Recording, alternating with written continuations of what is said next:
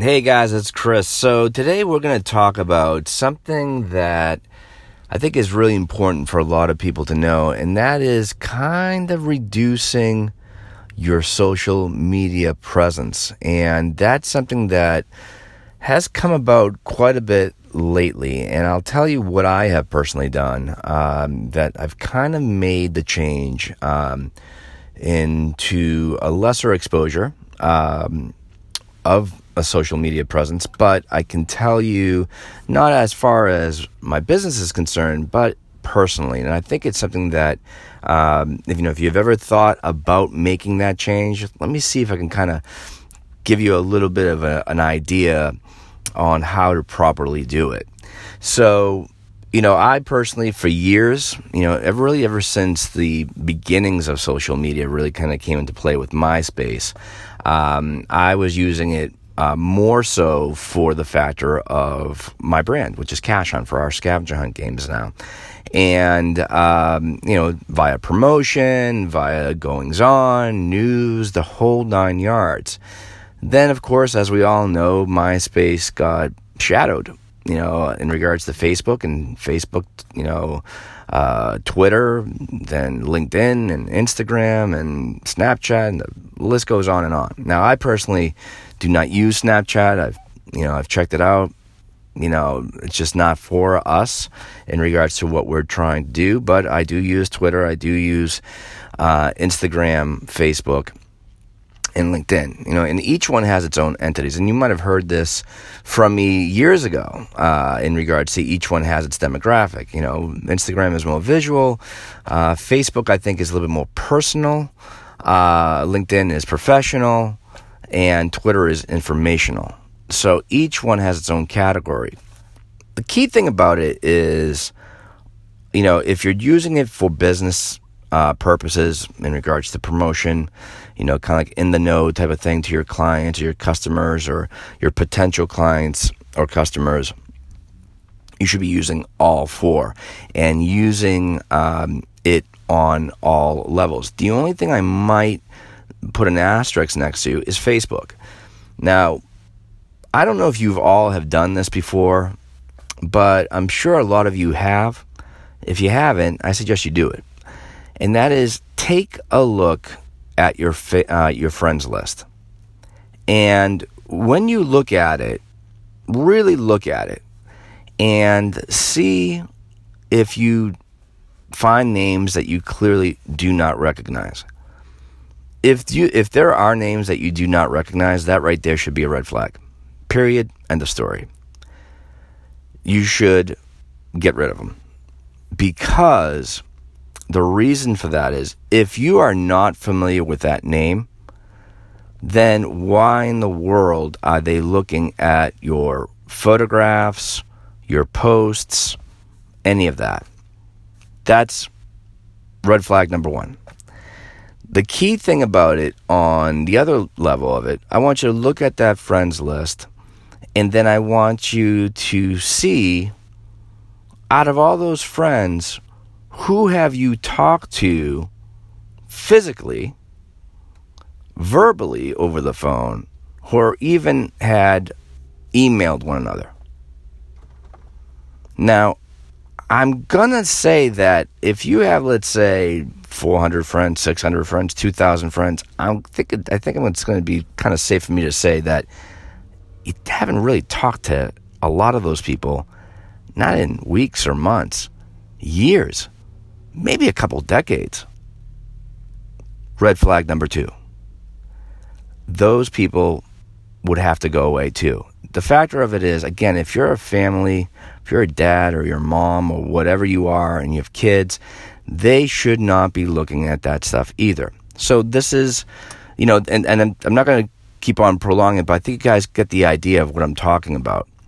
Once you take that stuff out, right, to no offense of those people, it's just that you are keeping your privacy private. Now, the interesting thing about that is this.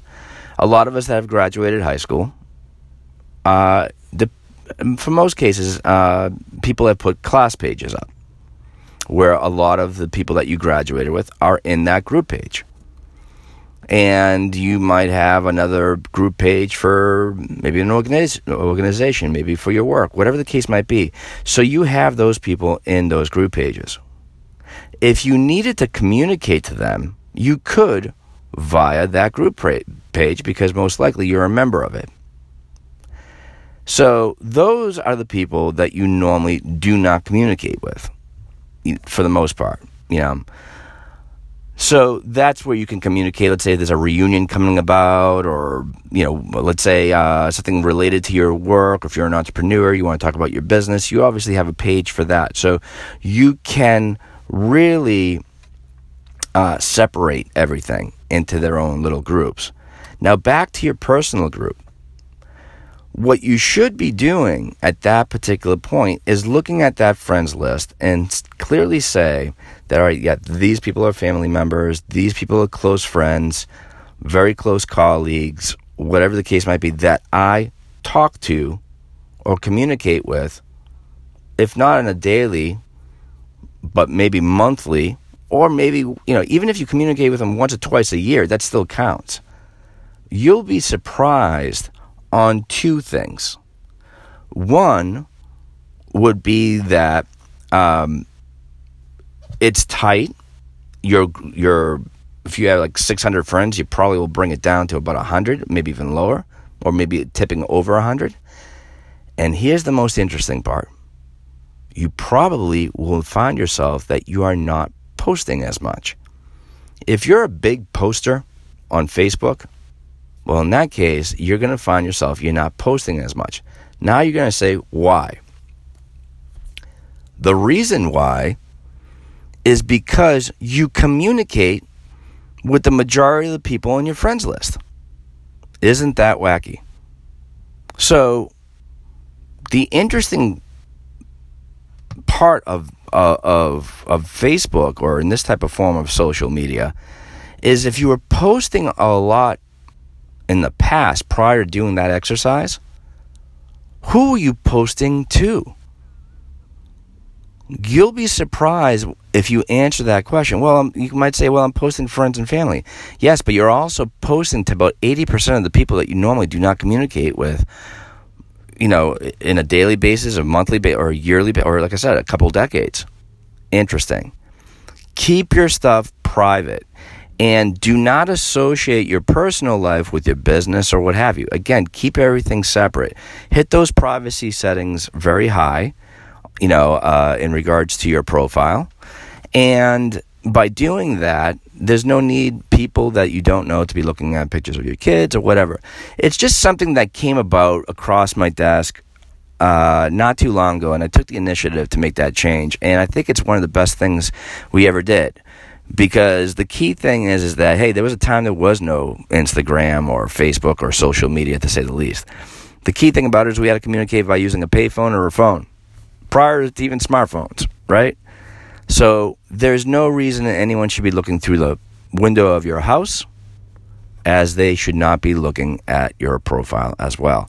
So I just wanted to say that. In a business sense, though, use all mediums, but under the profile of the business, and that type of stuff. Professionally speaking, as an individual, and you want to talk about your business or your organization, that can be, placed onto a LinkedIn and all that. So definitely be wise on your social media platforms and your presence. So just want to throw my 2 cents in there, guys.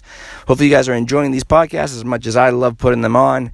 Again, if you ever want to learn about our scavenger hunts, definitely go on to Cash Hunt, CASHUNT. That's 1H in cashhunt.com, or even visit our blog, Rebel Cash Hunter. Thank you so much, guys, and have a great day.